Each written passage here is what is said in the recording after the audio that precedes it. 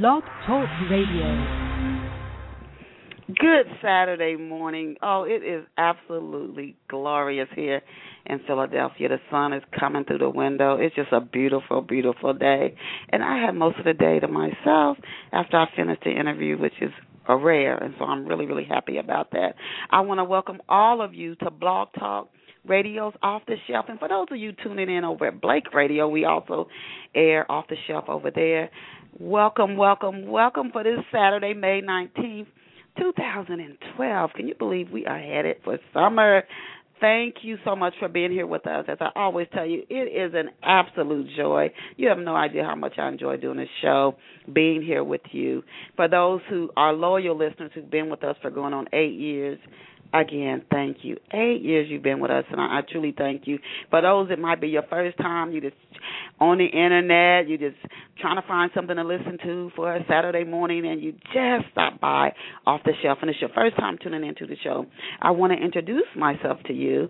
I'm your host, Denise Turney, coming to you live from the city of brotherly love, and how about them Philadelphia 76ers, coming to you live from Philadelphia, Pennsylvania. And as always, I thank you, and I thank you so many times because I mean it more than I say it. I thank you for your support, and I encourage you not to let another day pass before you pick up my brand spanking new book, Love Pour Over Me.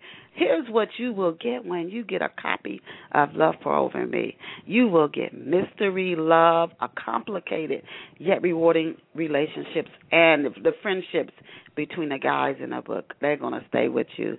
And romance and intrigue. You are not going to want to put this book down. You're going to get so many benefits from reading Love Pour Over Me, and you're going to feel so good when you get to the last page. And you can pick up a copy of Love Pour Over Me today at online retailers anywhere, and I do mean anywhere, Amazon.com, Barnes & Noble, Ingram Digital, iTunes, Google Reader, etc. And you can also start enjoying Love Pour Over Me by grabbing a copy at my website, www.chisto.com, CHISTELL.com. And while you're there, please check out my other books, which you can get online and offline at bookstores everywhere. And now, to the moment you've been waiting for, let us go and meet our special guest. Today's off-the-shelf featured guest is Stacy Hawkins Adams. I have heard her name before. Her name is, like, when they talk about branding, as soon as I hear her name, I'm like, she's somebody I've heard of before. And Stacy is an award-winning author, public speaker, book coach, and columnist. She is also the author of the books Dreams That Won't Let Go, The Someday List, Who Speaks to Your Heart, Tuning Into God's Whispers, Worth 1,000 Words, Nothing But the Right Thing, and Watercolored Pearls. Stacy has also been published in anthologies like This Far by Faith and The Midnight Clear. Her new novel is titled Coming Home. Stacy would love it. She would just love it. If you visited her right now, even as we do this interview, you can listen to her, find out more about her writing process, how she creates her books, and her new book, Coming Home. Even as you listen to this interview, which is one of the benefits of online radio, you will just get so much out of it if you would click over to her website right now as you tune in to today's interview. And her website is www.stacyhawkinsadams.com, and I'll spell that StacyHawkinsadams.com. StacyHawkinsAdams.com. Welcome to Off the Shelf, Stacy. Thank you for having me, Denise. It's a pleasure to be here with you. And I'm so happy to have you here with us on this. Again, it's just absolutely beautiful here today. And I know that your schedule is full, so I thank you for taking time out of your schedule to help our listeners who love books and love literature and love authors and appreciate what authors do to learn more about you and your writing process, etc. Now, to start, you've written for newspapers like Virginia's Richmond Times-Dispatch. And I wanted to ask you, because we have off-the-shelf listeners. They may be small business owners. They may be avid book readers, writers, publishers, editors from all different walks of life. And some of them would love to be in your shoes. They would love to be a published author or just published, even if it's just in a journal or a newspaper. So I wanted to ask you, being that you have been published in the Richmond Times-Dispatch, did you land your newspaper writing assignments right out of high school, or did you work other jobs after you graduated? Is that the first job that you had as soon as you graduated, working for the newspaper, or did you work another job? And if so, can you tell us about some of the other jobs that you worked? Okay, well, I'm one of those lifelong writers. So I did major in journalism in college, and when I was in college, I worked at various newspapers during the summer. So those are like my summer internships. And then my first job out of college was at a newspaper in Melbourne, Florida, called Florida Today. One of my summer internships had been at USA Today, so it was a natural fit for me to start my first job at Florida Today, which is one of the sister papers of USA Today. And so I was there for about a year, and then I landed the job at the Richmond Times-Dispatch. And I stayed there on staff for 13 years, but I stayed so long because I had an opportunity to do a variety of things, from covering courts to covering social issues like families and children and welfare reform. And before I left, I was writing a column. And so what you see now from the Times-Dispatch, although I left the staff in 2006 as a full-time reporter, I now write for them as a freelancer. I write a parenting column twice a month.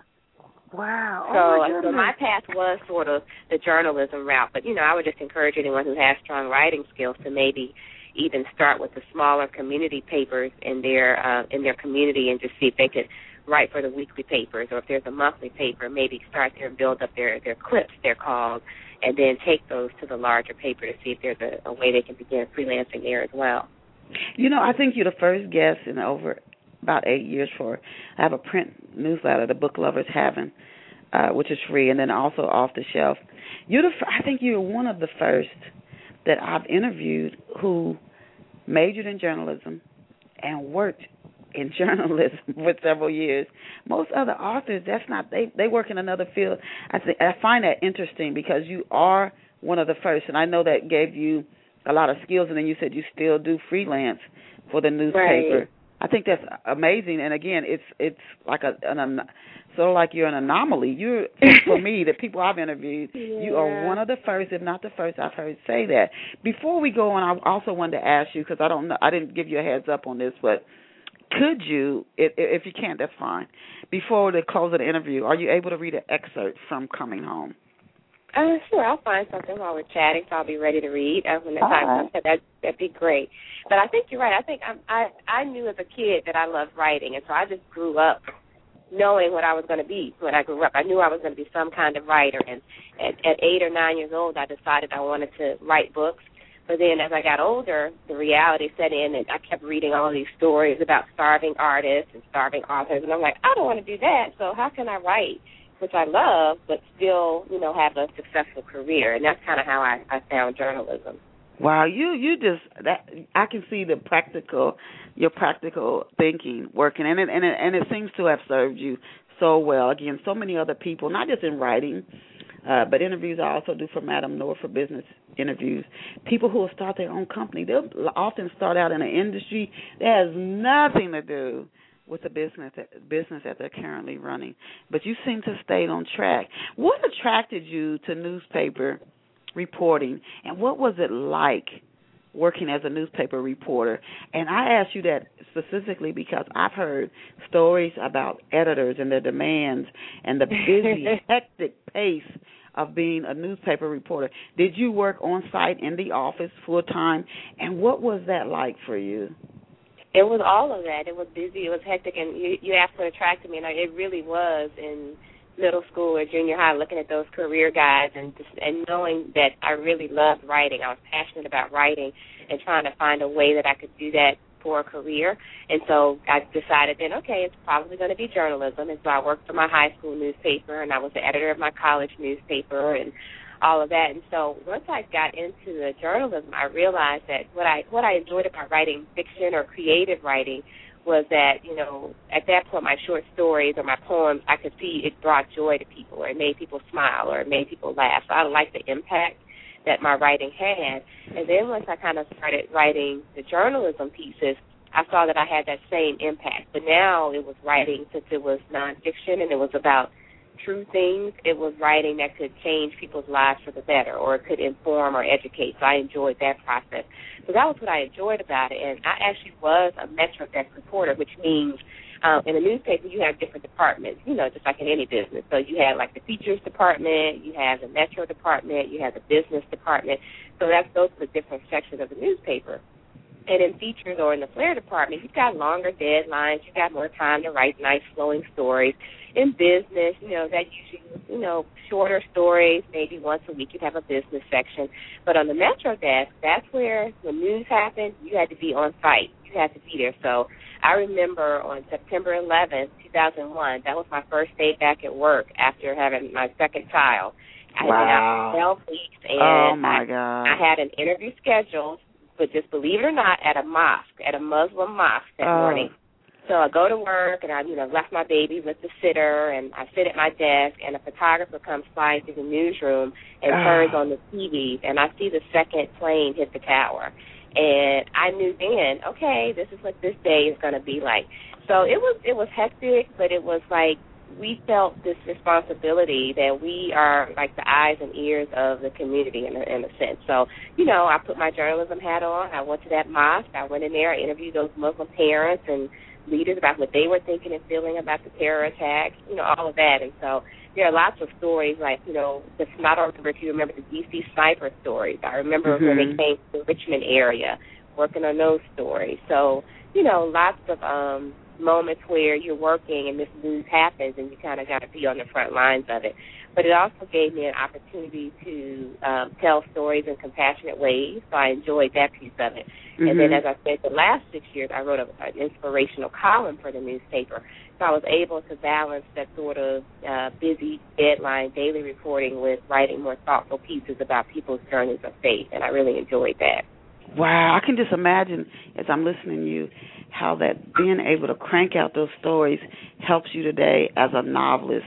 Now, you started out, you knew you wanted to write. Right. You heard about the starving artist, and you said, that ain't what I want to be. So you went toward the journalism track. When did you decide? You're sitting there, you're doing your journalism stories, you're earning your income, and just for some reason something maybe shifts, and you say, what, I want to write novels. When did you decide that you wanted to write novels, and was there a single event that inspired you to take up novel writing? Well, I think there were like a series of events. When I was in my late 20s. It was probably after I'd had my first child, and she was probably maybe 9 or 10 months old, and I kind of started getting that yearning again. And at this point, I had probably been a journalist, like a professional, newspaper reporter for about 5 or 6 years. So I was feeling like, wow, I really want to write those books that I said I was going to write someday. That yearning kind of came back. But so I would do like most writers do. You write a couple of pages and then you put it down and you come back to it 2 months later. You're like, I'm going to try to write it again. So I kind of went through that process off and on for about 3 years of writing a little bit, and then I would forget about it, or writing a little bit, and I would get distracted. And so after I had my son, after this, the 9/11 thing and all that, after I had him, I just remember when he was probably about 9 months old, and I had been working on the book off and on, like I said, for about 3 years. But, something, and for me, I feel like it was the Spirit of God, woke me up like at 3 a.m. in the morning, and this thought just came over me. You don't want to be 85 years old encouraging your grandchildren and great-grandchildren to live their dreams, and you haven't lived yours. Wow. You're going to someday try to encourage those children to do that. You need to be able to say you at least tried. And that's like took me to my core. I mean, literally. And so literally the next day, I set my alarm clock because I was still working full-time at the newspaper, and I decided I was going to get up and write from like 4 until 5:30 or 4 to 6 before I had to go to my full-time job at least twice a week. And so that really motivated me. And so when I had that experience, it took me maybe 6 or 8 weeks to finish a draft of the book. And, of course, it didn't get published right away. I had to rewrite it a few times. But that was sort of my motivation. Like, when I finished rewriting it the third time, I had sent it out to some publishers. I had sent it to, this one publisher, and I thought it was going to happen, and it didn't. And, she didn't like the first version. The second version was okay. The third one still didn't float her boat. So I just put it on the shelf. I was like, I did my part. I wrote it. I did it. And, I balanced that. I was like, okay, this is supposed to happen. You just let me know when. It's on the shelf. I'm watching HGTV. I'm sacrificing my wall. But, so, yeah, that was really what spurred me, because I just kind of had that moment where I keep talking about it. I need to do this. And, I am a big encourager. I love encouraging people, writing or otherwise. And I just saw myself someday having that conversation, and I didn't want them to say, well, what do you want to be one day? And I would have to say, well, I always wanted to write books, but I never got around to it. I didn't want that to be my answer. Wow. And that's the God within that woke you up at 3 in the morning saying, hey, get back, get on track, get going. That is something. That is something. And sometimes it's not until we're later in our years, although I think people do know along the way, but we talk ourselves out of going after our dreams. And fortunately, you didn't. Who championed your growth as a writer? And you said you wrote your book and then you submitted it and it wasn't accepted. Who championed your growth as a writer, and what impact did that person have on you to say, okay, you tried and it didn't turn out the way you wanted it. Now get back up there and swing that bat again? I think a lot of that part of it, the get back up piece, probably came from within, because I'm not a quitter. I'm pretty tenacious. But I also do have a great group of, what I call my writer friends. So I had one friend who worked with me at the newspaper. Her name is Robin, and she knew I'd been working on this book. And she sent me this really mean email, which actually was reverse psychology help. She was like, you know what? I know you're not going to finish this book. 10 years from now, you're going to be sitting at your desk at the newspaper, still talking about that book you want to write. And I was like, how dare she? And then I thought about it. I was like, I'm pinning this up on my wall in front of my computer, because that's my challenge, to not be sitting at the desk 10 years from now still talking about this book I wanted to write. And then also, once I finished, the first draft, I have a couple of writer friends who I knew would be very honest with me, because my advice to writers is don't give the book to your mother or your sister or your best friend. Yeah, they're going to be like, oh, it's so great. You want the person who's going to say, well, that doesn't make sense, or why would the character do that, or that's boring. And so I picked 3 friends to read it who I knew would be honest with me or question my character's motivations, the things that would make me make it a better book. And I actually still use those folks today to help me read through the book for the first time. And so that's always just been helpful to have those people who, 2 of them are actually professional writers, and one is just a friend who loves to read. So since she reads so many books, she's a very critical reader, and I knew that she would bring that same kind of lens to my work. So that helps me, I think, grow as a writer, but also helps me understand that I need to write it in a way that the reader can get the meaning I'm trying to convey. Yeah, and working with a good editor. I think working with a good editor and with other people like you yourself do, because and even as good as the editor is, they might miss something. So if you have several people reading through your work, I find that can be helpful. But at some point, you have to have confidence as a writer too, to know when, as my editor says, if you take every suggestion I make and just do it, then I question your skills as a writer. Exactly. I agree. You have to stand behind what you know is right in your story. So, how long were you writing books, Stacy, before you landed your first contract?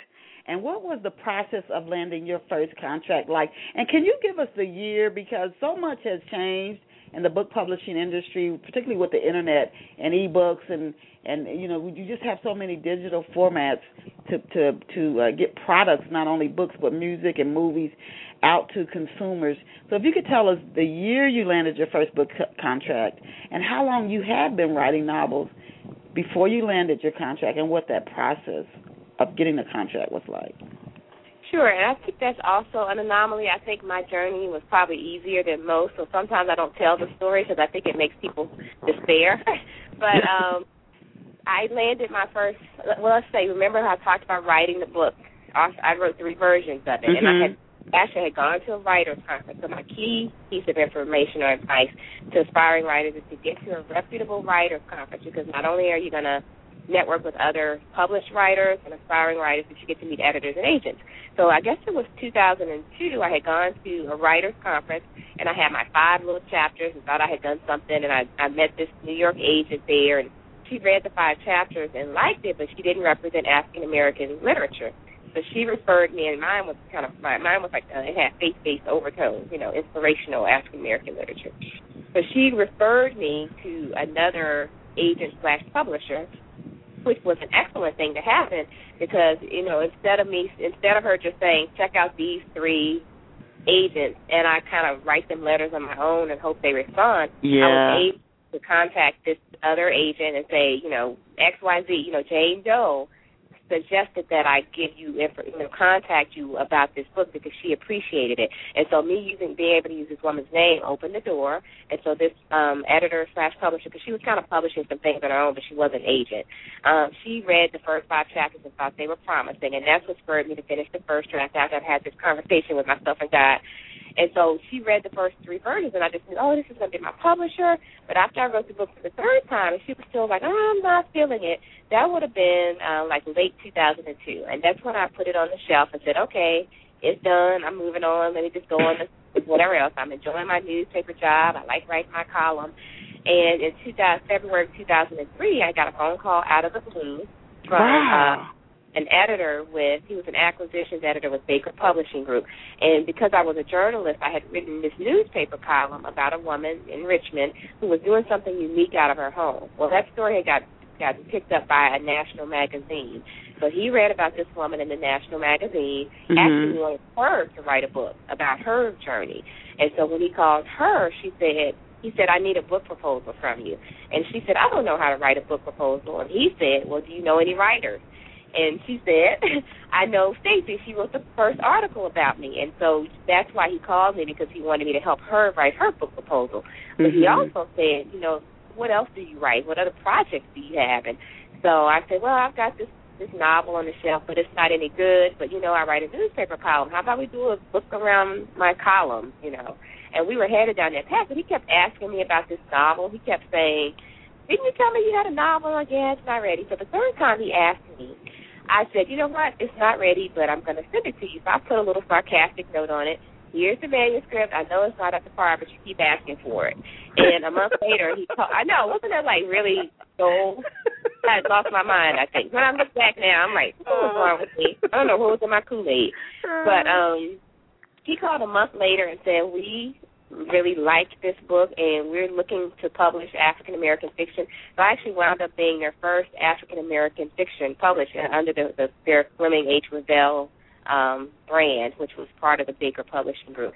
So that first book came out. We signed the deal in 2003, and my first novel was published in October of 2004. So that, to me, is still almost an easy task, because he kind of found me through my journalism. But I do think, since then I've taught at many writers' conferences around the country, and I do see the value of people going there, and that's a good way to connect with these agents and publishers and to land a book deal. You, and I thank you for what you're sharing. But we had another author on the show who that's how they got a contract on site at a writer's conference. On site, so and I've got early in my career I went to a lot of writers' conferences. I don't so much today, but for new writers, I highly recommend going to writers' conferences. It doesn't mean everybody's going to land a deal, but if you get an opportunity, because all conferences don't do this, but if you do get an opportunity to meet and speak with publishers and editors and literary agents, I highly recommend taking advantage and presenting your best work to them. Exactly. Your absolute best work to them. That's so funny, because that's how your story is similar to how I got my own radio show. I actually connected with a radio station owner and asked to schedule an interview so I could discuss my book Portia, and he said, why don't you just start your own show? And I mean, that's all that never ever. Isn't it funny how things connect? I was listening to you tell your story. When you look back, like Steve Jobs said, when we look back over our lives, we can see why something happened.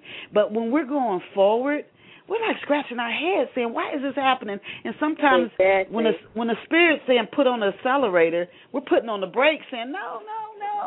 And we don't know that it's leading to something good. You know, so that's why trust is so important. So right. If you could give our off-the-shelf listeners the title and a brief synopsis of your first book, because I want to start diving into your books now. Oh, okay. You know, my very first book was called Speak to My Heart, and it was part of a 3-book series. And that very first book dealt with a young lady named Serena Jacobs, who was in her early 20s and found out that the man on her birth certificate, who had died when she was 8 months old, was actually not her father. It was one of the deacons in church. And so that threw her into this tailspin of kind of like, what's up with these church people? She looked at her mother differently. She became estranged from her mother for about 5 years. But really she had to understand how to love people unconditionally, including herself, you know, despite your flaws. And it was also a book that I wrote because I was at the same time I wrote that book, and when it came out, I was still writing my newspaper column in the Richmond Times-Dispatch, my faith-based column. And what I was hearing from readers in the column was, I'm Jewish, but I pick up your column every day, or I'm an atheist, but I pick up this column every Saturday because something about it is speaking to my spirit. And so I decided that even though I was writing faith-based fiction, I wanted to speak to people who were struggling with faith, who were struggling with so-called hypocritical Christians, who felt like they were angry at God or they wanted to question God or that kind of thing, because I think so many people are in that place. It's not always this happy-go-lucky relationship of faith. And so part of what I do as a writer is helping those people understand that God's love is unconditional and his grace is extended to everyone as long as you're open to receiving it. And so that's what I was trying to do with Serena's character, because she had grown up in the church and she actually shut down on her mother and God. She tried to push God away for 5 years. And every time she would do that, he would kind of speak to her in different ways, and she would still try to push him away. But when she finally woke up out of her fog, both her mother was there for her still and God's love was still there. And so that's what that first book was about, how God was always speaking to her heart, even when she was running from it. Yeah, you know what? I'm told that the Spirit always speaks, but we don't always listen, because the ego is so loud that's why people sometimes say meditation is good. You have to quiet the mind and trust so you can hear from Spirit. Now, at your website, again, for our off-the-shelf listeners, Stacy's website is StacyHawkinsAdams.com, StacyHawkinsadams.com, StacyHawkinsAdams.com. At your website, when discussing your new book, Coming Home, you begin by saying, if forgiving your ex-husband was easy, everybody would do it. Why did you decide to tackle a relationship with a former spouse and coming home?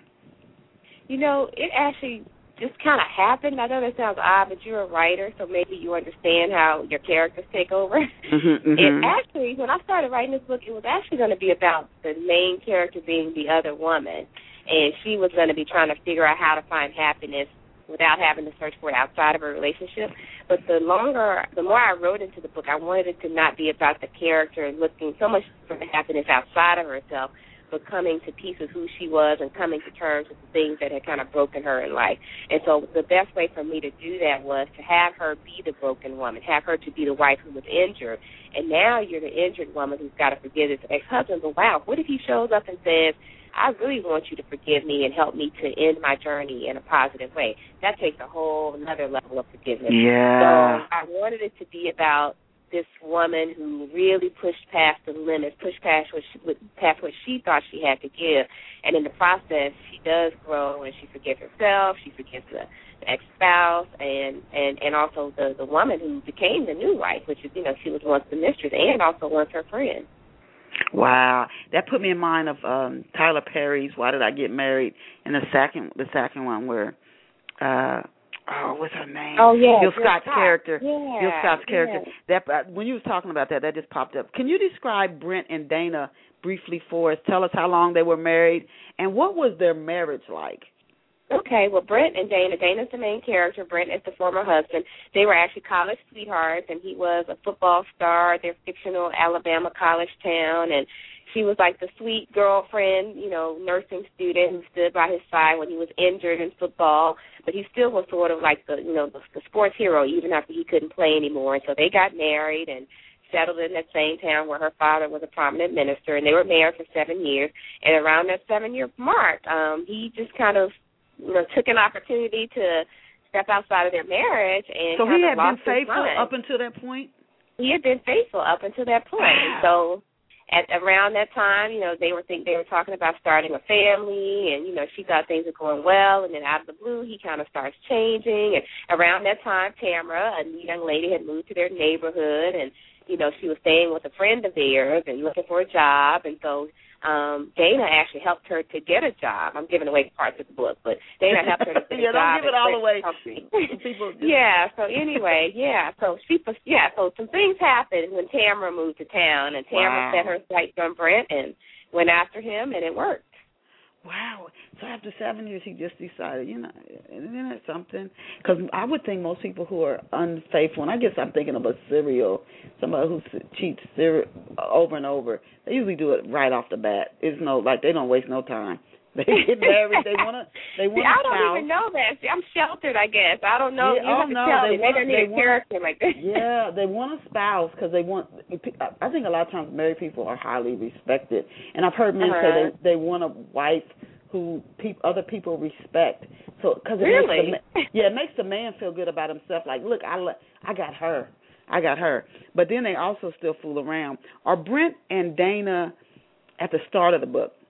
Are they still married? Are they single? Are they remarried? No, they've been divorced for 7 years. Okay. When the book opens. So they were married 7 years, and they've been divorced for 7 years when the book opens. And Dana's trying to move on with her life, and Brent shows up out of the blue, and he's been married to Tamara at that point for about 5 or 6 years. Okay.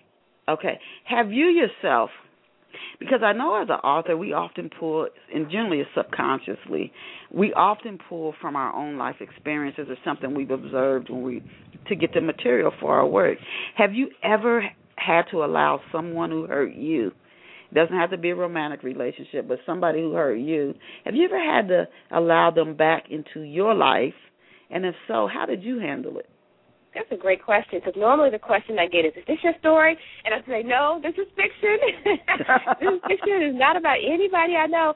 But in terms of what you're asking, I have not had to do it to the level that this character has done. Like when you're like, oh, my gosh, I've let this person back in. But I think probably the theme of forgiveness, as I was writing the book, I thought, wow, this is a theme, this is a message that, I'm growing from myself as I'm writing about it, because I think we all, like you said, whatever the scenario, we all grapple with issues around how do we forgive other people, how do we forgive ourselves, that kind of thing.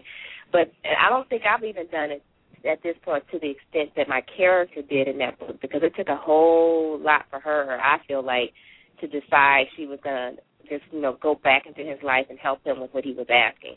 So I haven't had that, I guess, experience yet to that level. Even when you were describing it, I was thinking, wow.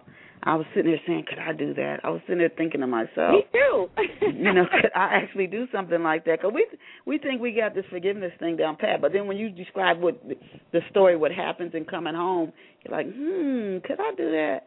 Not so sure. The interesting thing is, and I'm sorry before we go on, I've had people who read the book who come up to me and say, oh, I have a friend who did something similar to that. Wow. So I've heard of people who actually have, taken care of a former spouse who was dying or something like that. So yeah.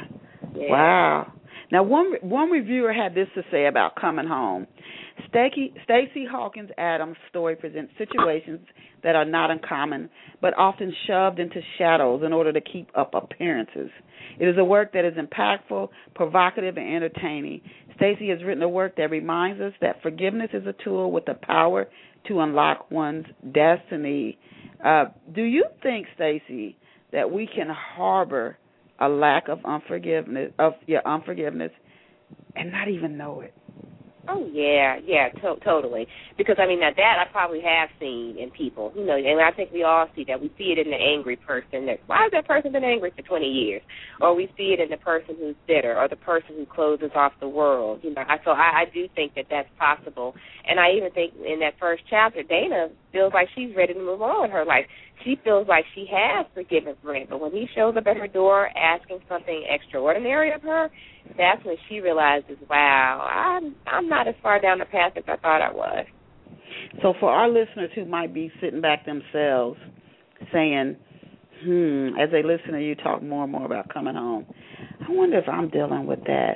So some signs, and everybody's different, could be just anger, or every time somebody comes around, you just get so bothered. Or even just resentment. I can say that in my life, in the past, there have been times when I've just been resentful of a person for, I mean, any little thing they do, just it adds to the resentment that was already there. And then at one point I had to step back and say, okay, either I'm going to always be resentful of this person because they tied their shoe the wrong way or because they smiled the wrong way. And what is that about? What is the foundation of that?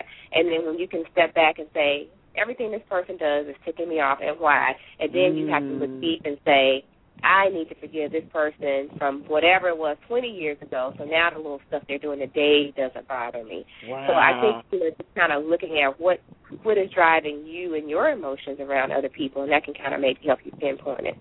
Yeah, and you know, and it's important because I believe we're all connected. So each person, as each of us gets it right, it benefits everybody. I truly, truly believe that. A lot of times we can get to where we think all I got to do is take care of me, forget the rest of y'all. But I just think we're connected. I don't think it works that way. So as we each work on, or really the Spirit's got to do it, and we obey, it benefits everybody. I just truly believe that it benefits everybody. But unforgiveness is a big one. I don't think it's easy. I don't think it's easy. Like a woman came up to me a few weeks ago and she said, you know, she has a former husband and she can't forgive him. And I asked her, how is it serving you not to forgive him? How is that serving? What is that doing for you? And she had to stop and think about it because all it was doing was keeping her in knots. So, you know, there's this whole cliche about when you forgive, you're not really freeing the other person, you're really freeing yourself. Yeah, you are, but it can be tough. Self-forgiveness and forgiving others. I think the fact that you took that on, because I think it's a key to a lot of the entanglements. I mean, from wars on down. Right. The root of it is unforgiveness. I don't care. The root of it is unforgiveness. That's a big life. What you took on with the unforgiveness. I mean, that's something you could go on and about with in so many different angles. You took it from like a romantic angle, a couple that had a former intimate relationship, but there's so many ways.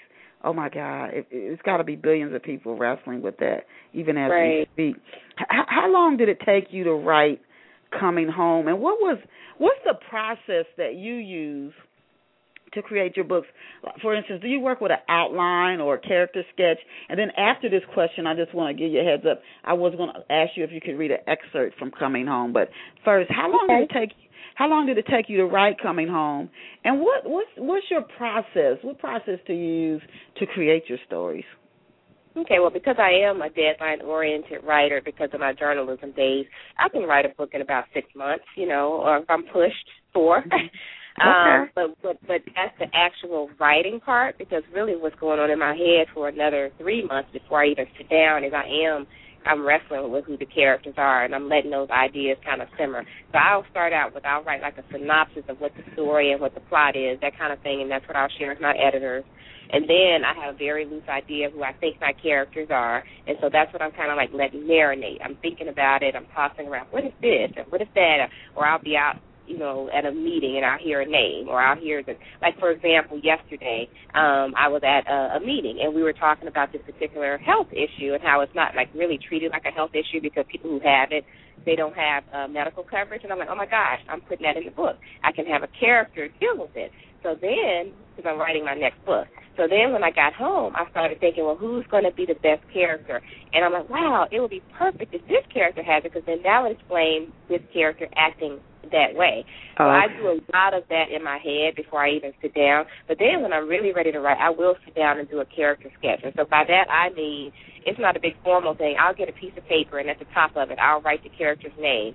And I'll say third of four children, which makes that person a middle child, very outgoing, likes chocolate, adores the baby brother in the family, has always secretly liked XYZ, does well in school. I'm kind of like trying to create who this person is and maybe some things that have happened to that person. Mm-hmm. So when I'm writing, I talk a lot about what motivates the character, because if you think about a character like Dana, let's say Dana, my main character in Coming Home, what drove her to go back into the ex-husband's life and help him? What in her background has led her to that? Right. Because I don't think any of us act in a vacuum, so it's always good to understand. So like the book I'm writing now, one of the characters is a minister named Randy. Well, what drove him to the ministry? Why did he marry Shiloh? So I kind of do my little background sketch on, well, he was her father's favorite, minister's son, and the father kind of arranged the marriage, and Shiloh was a people pleaser, so she went along with what was arranged. And so now that explains to you why they treat each other the way they do in their marriage, because it wasn't a passionate we fell in love thing. They were both trying to please the dad, that kind of thing. So that's really good to have that background on your characters as you're kind of trying to craft your story, because it helps move the story forward. No, and I agree with that completely, because, again, the reader has to believe the character had enough motivation to do what they were doing. It has to be realistic. Even if you write sci-fi, it still has to, as far out as the story might be, the characters, their motivations and whatever, it has to be believable to the reader. Are you ready? Can you read us an excerpt from Coming Home, Stacy? I am. I'm trying to find a good one, so I'll kind of set it up a little bit, because it's a fairly long chapter, and then I'll kind of summarize some of it. Okay. But it's actually chapter 39, and so, as I said, Dana is the main character, and Brent is her former husband who has been diagnosed with a terminal illness. So that is why she is agreeing to help him accomplish a goal before he dies. Now, Brent is married to Tamara, who was once his girlfriend that he cheated with, but now she's his wife. And also in the story is Dana's boyfriend, Warren. So Warren is not happy that Dana's trying to help Brent before he dies, and he's going along with it. So in chapter 39, what happens is Tamara calls Dana and says, you need to come now because Brent is asking for you. He's in the hospital, and he's asking for you. So that's where I'm going to pick up on page 188. He's asking for you, Dana, Tamara said. Dana gasped. Me? But why? I'm on my way, Tamara. I'll get there as quickly as I can. Dana crossed the street at the crosswalk, but instead of heading into the hospital as she had planned, she made a beeline for the parking deck.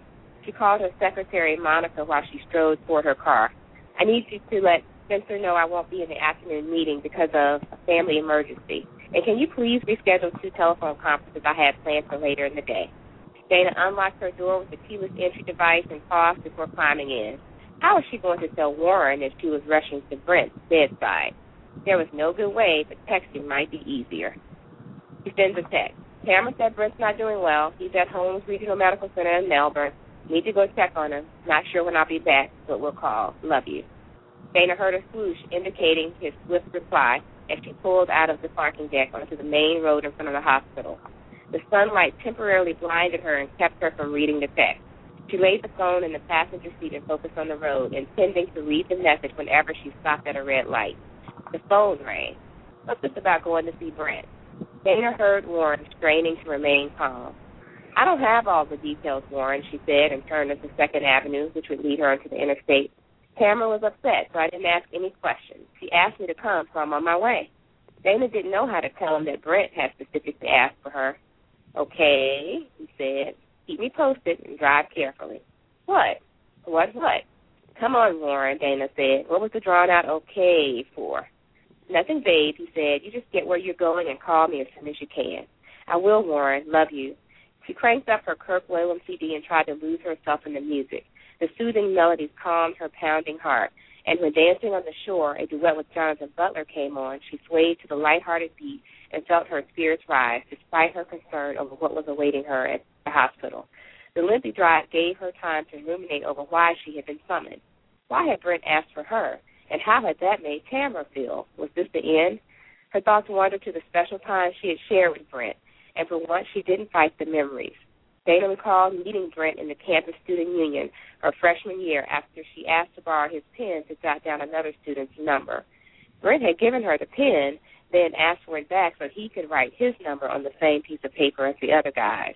Her mind raced through memories of nursing him back to health after his football injury, of his proposal on Christmas Eve, a year after she graduated, and of their fairy tale wedding officiated by her father. She recalled the alarm she felt the first time in their 7-year marriage he had stayed out all night without calling, and the lame excuse he'd given her when he had come home just before noon the next day. Ignore that, Mama had advised. He's a man, and men are going to do what they want to do. In the end, they know where home is, and they always come home. You just go on about your business and make sure that home is still a clean, warm, and loving place to come home to. Dana shook her head now at the memory of that motherly advice. Mama was something else. Her stomach turned as she remembered the day Brent told her he was in love with Tamara and that their marriage was over. After she picked herself up off the floor, she crawled to a phone and called Mama, who accused her of pushing Brent away. Their mother-daughter relationship had never been the same. The song on the car stereo changed, and a new melody jarred Dana back to the present. She felt a wetness on her cheeks and was startled to find that she had been crying. Before she could react, her cell phone rang with another familiar tone. It was Audrey, her friend. So I'll stop there. So Audrey, her friend, was calling her as she was driving to Brent's bedside. But that was a chance for her to finally kind of reminisce on where she had been with Brent and what had led to this current scenario where now she's being called to his bedside. Wow, I thank you so much. I enjoyed that, and it does give the backstory. Not only do you tell a little bit about the struggle she must have to do this, but also even her mother. So now we know a little bit about even her development, because her mother's like, all men cheat, so just put up with it.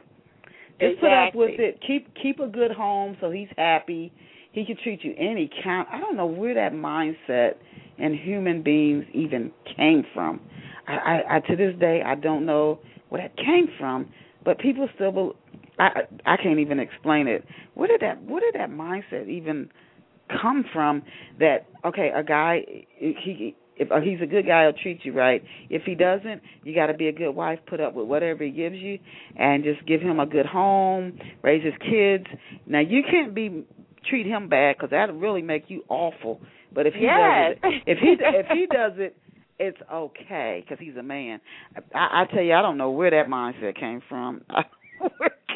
I don't either. I was talking to a book club about this about a week or so ago. We were like, is it a generational thing? I don't know. Is it a Southern thing? I mean, and I don't think it's a Southern thing per se, but I mean, this character is about a Southern family.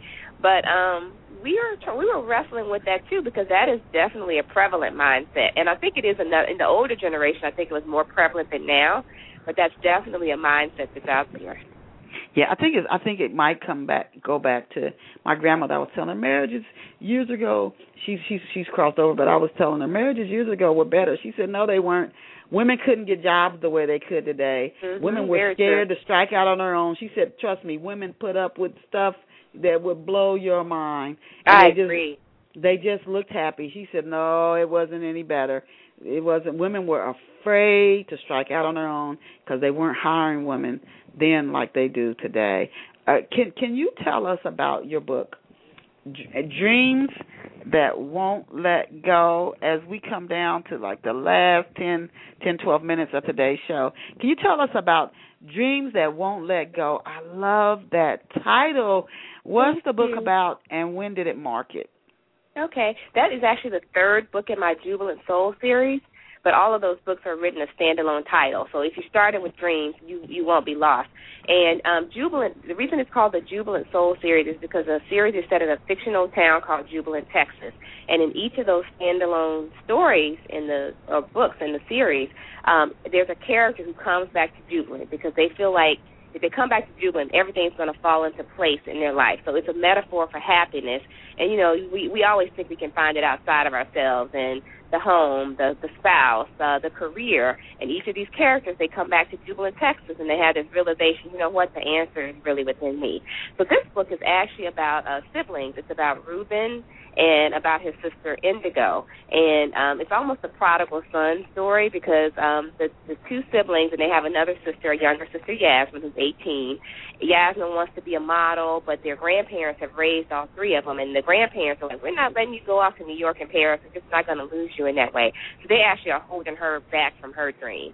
But Reuben, he left the family 10 years ago to go out to Seattle and work for Amazon and never came home. And no one ever knew why. But then out of the blue, he decides he's moving back to Jubilant. And so most of the family is so happy that he's coming back, they're afraid to ask why. They're like, we don't want to make him mad. We're just happy that he's coming back. But Indigo is resentful because she's planning her wedding and all of that's getting overshadowed because her brother's back and nobody's caring about what her needs are at this point.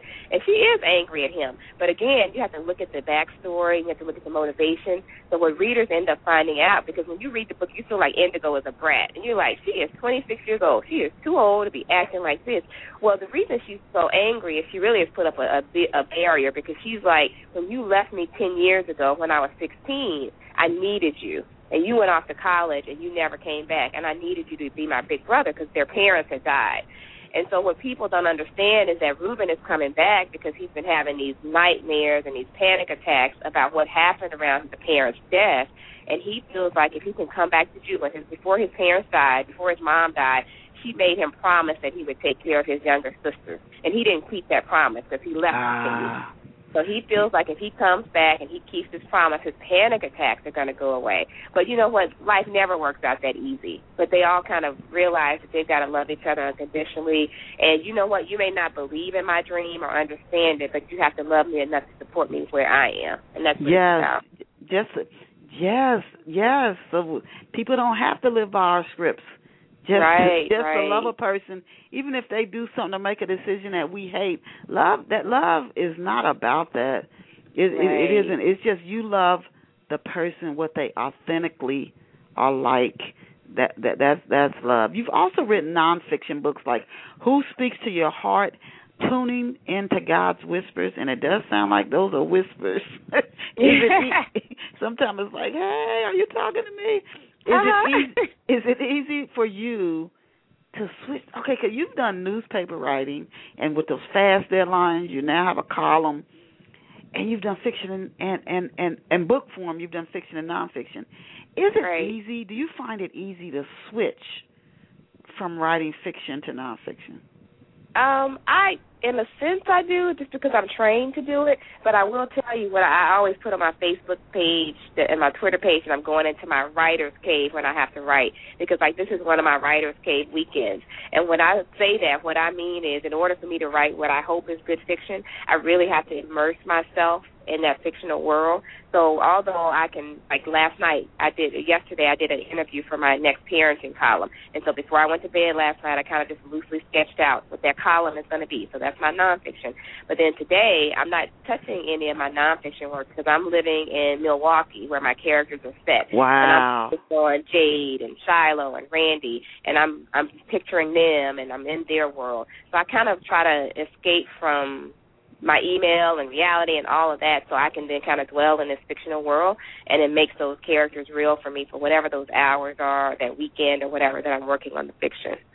Wow. What are some of the topics and listening to God strategies that you cover in Who Speaks to Your Heart, tuning in to hear God's whispers? Okay, yeah, that's the nonfiction book. And the funny thing is, when they hired me, when Zondervan hired me to write that book, they said, we want a 30-day devotional to help busy women slow down and understand how to hear from God. I'm like, okay, I can do a devotional. And then they flipped the script on me halfway through the process and said, no, we want you to write a full-length book about how women can hear from God. And I'm like, oh, my gosh, who made me the expert on that? So it's almost like a memoir, because I actually talk about my personal journey of faith and how over the years I've grown from not being able to slow down and hear from God to now I really crave that quiet time with God. And I think one of the tips is to understand that He is not always going to be this booming voice. It's not always going to be that 3 a.m. wake-up call that I got. Sometimes it's going to be a word that the person next to you speaks not even knowing what's going on in your life, and they say something to you that you needed to hear, and you're like, wow, that's sometimes the voice of God. Sometimes you're reading something, and that's the voice of God. Sometimes a song will come on the radio that will speak to your spirit. So I think you have to just be in tune to knowing that you're seeking these answers, and I think you said it earlier, you've got to just be quiet. Sometimes I'll just ride in my car, and I say that in the book. I'll ride in the car, I won't have the radio on. It'll just be me, and I'm just driving down the road, just thinking, and then the answer will drop into my spirit. But you have to also have the courage to, whatever that answer is, to then say, wow, I get it now, and now how am I going to act on it? So it's almost having the courage to listen, and then also having the courage to respond in the way that you've been told to respond after you hear. And you also have to want to, because I know there are times I thought, well, I think that is source or spirit, and then I thought, but I don't want to do that. So you exactly. Yeah, we got that ego wrestling. So you have to. Yeah. You also have to be willing to. We wanted to go our way, man. If our way really worked, we wouldn't be in the situation. Which is proof that our way doesn't work. That's so true. If our way worked, we would be just A-OK. You also do public speaking. What types of public speaking do you do? Do you do motivational, instructional, like when you're teaching? What type of public speaking that you do? And if anybody wanted to contact you to schedule you for a public speaking event, how could they do so?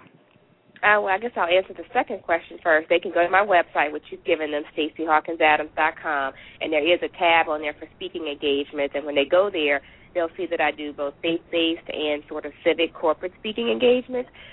So I kind of tailor my message to whatever the person needs. So my mission as a writer and a speaker is kind of the same. It's to enlighten, which is to educate, to uplift, that whole motivation, and to inspire, which is to hopefully move you to action in whatever your purpose or your goal is. So I can do that in any arena. So if it's a faith-based message, certainly I'm tailoring it around messages of faith or around scriptures. But last month I spoke to the Virginia State Reading Association. I inspired reading teachers about what they do around literacy. I've spoken at a Verizon corporate event before. So it really just kind of depends on the needs. And, of course, I do writing instruction at a local university, and I've taught at writers' conferences. So I also, do it around whatever the needs of a writer are as well. Wow, you have a full plate, lady. So many people I know, what was it? I forget who said this. If you want to get something done, give it to a busy person. People who are busy and whose schedules are packed, they still can find ways to get one more thing done. And there's another saying, a body in motion stays in motion. So it's almost like a couch potato type person who they never have time to do anything. They just can't. They don't have the energy. They don't have the time, and they don't do anything all day. If you want to get something done, give it to somebody whose schedule is packed, and they will find a way to get it done. Yeah, we figure out how to prioritize. Yes. I think that's my key. I prioritize, and I do say no to a lot of things, believe it or not. But I think also what happens is when you're passionate about something, it doesn't feel like work. Yeah. And that drives you, and it keeps you energized when you're doing something else. Yeah, that resonated with me for some reason when you said that. I think you're right. How can we only have a little over 2 minutes left. How can off-the-shelf listeners get copies of your new book, Coming Home, and is the book also available in print and ebook? Yes, it's available in print and ebook, so they can download it on their ebook device. It is sold nationwide, so any bookstore they frequent, they can go in. If it's not on the shelves, have them to order it. Definitely Amazon, BarnesandNoble.com, all of those sites. And they can read an excerpt on the books page of my website, and there should also be some links there, too, for the various places they can order it online. So I appreciate them taking the time to read it, and I hope they'll love it and spread the word about it. And where are some places where off-the-shelf listeners can find you or follow you on social media? I know you said you're on Facebook and Twitter. Are you any place? Those are probably those are my biggest ones right now, just because I'm on writing deadline. So I try to, like you said, I'm busy, and one of the ways I can stay busy is not to overdo it. Yeah. So the best places are my two forums right now, which are the Facebook and the Twitter. I'm eventually going to set up a Pinterest page, and I'm going to have that featuring my characters and their likes and interests. So that's one of the things I'm working on. But right now, my Facebook page is facebook.com/books by Stacy, and that's STACY. And then you can find me on Twitter at twitter.com/SHAdams. So my handle is SHAdams. Okay, S.H. Adams on Twitter, and you can also check her out on Facebook, or you can even do a search for Stacy Hawkins Adams in the search box at Facebook, and I'm sure that she will pull up. And then her website, again, is StacyAdamsHawkins.com, StacyAdamsHaw. Excuse me? It's Hawkins Adams. Oh, I'm sorry. Well, that's okay. Thank you for... No, you did the right thing. Thank you for correcting me. I must have did a typo on my when I was doing the research for this earlier. I did start with Stacy Hawkins Adams, StacyHawkinsadams.com, and thank you for correcting me. I appreciate it because I want our listeners to have the right information. Thank you so much, Stacy, for being here with us. We only have seconds left, and thank you to our off the shelf listeners for tuning in with us this Saturday. If you get a chance, go over online. It's free, and it's running internationally to Promo Day. If you just go put a search in one of the search engines, Google or any search engine that you use, Bing, and put in Promo Day, Joe Linzel is hosting that, and that's today, May the 19th. All day. There are workshops. You can get marketing information. I have one on landing radio interviews, but there are others. There are other people who are going to be giving various workshops. You can go there all day and access that information completely for free. Again, May the 19th, Promo Day. Just do a search. Go in and enjoy learning this valuable information for free. As I always tell you, and I just thank you for being here with us. As I always tell you, you're so valuable and so incredibly blessed. We forget that sometimes, but we always are. Go out and create a fabulous day for yourself. See you back here next Saturday at 11 a.m. Eastern Standard Time. And please go support Stacy Hawkins Adams in her new book, Coming Home. It's in ebook and in print book. You can check it out at the bookstores. You can check it out at Amazon. You can check it out at Barnes & Noble, any online or offline book retailer. Thank you, Stacy. Bye for now. Bye for now. Stacy, I'll send you an email. Thanks.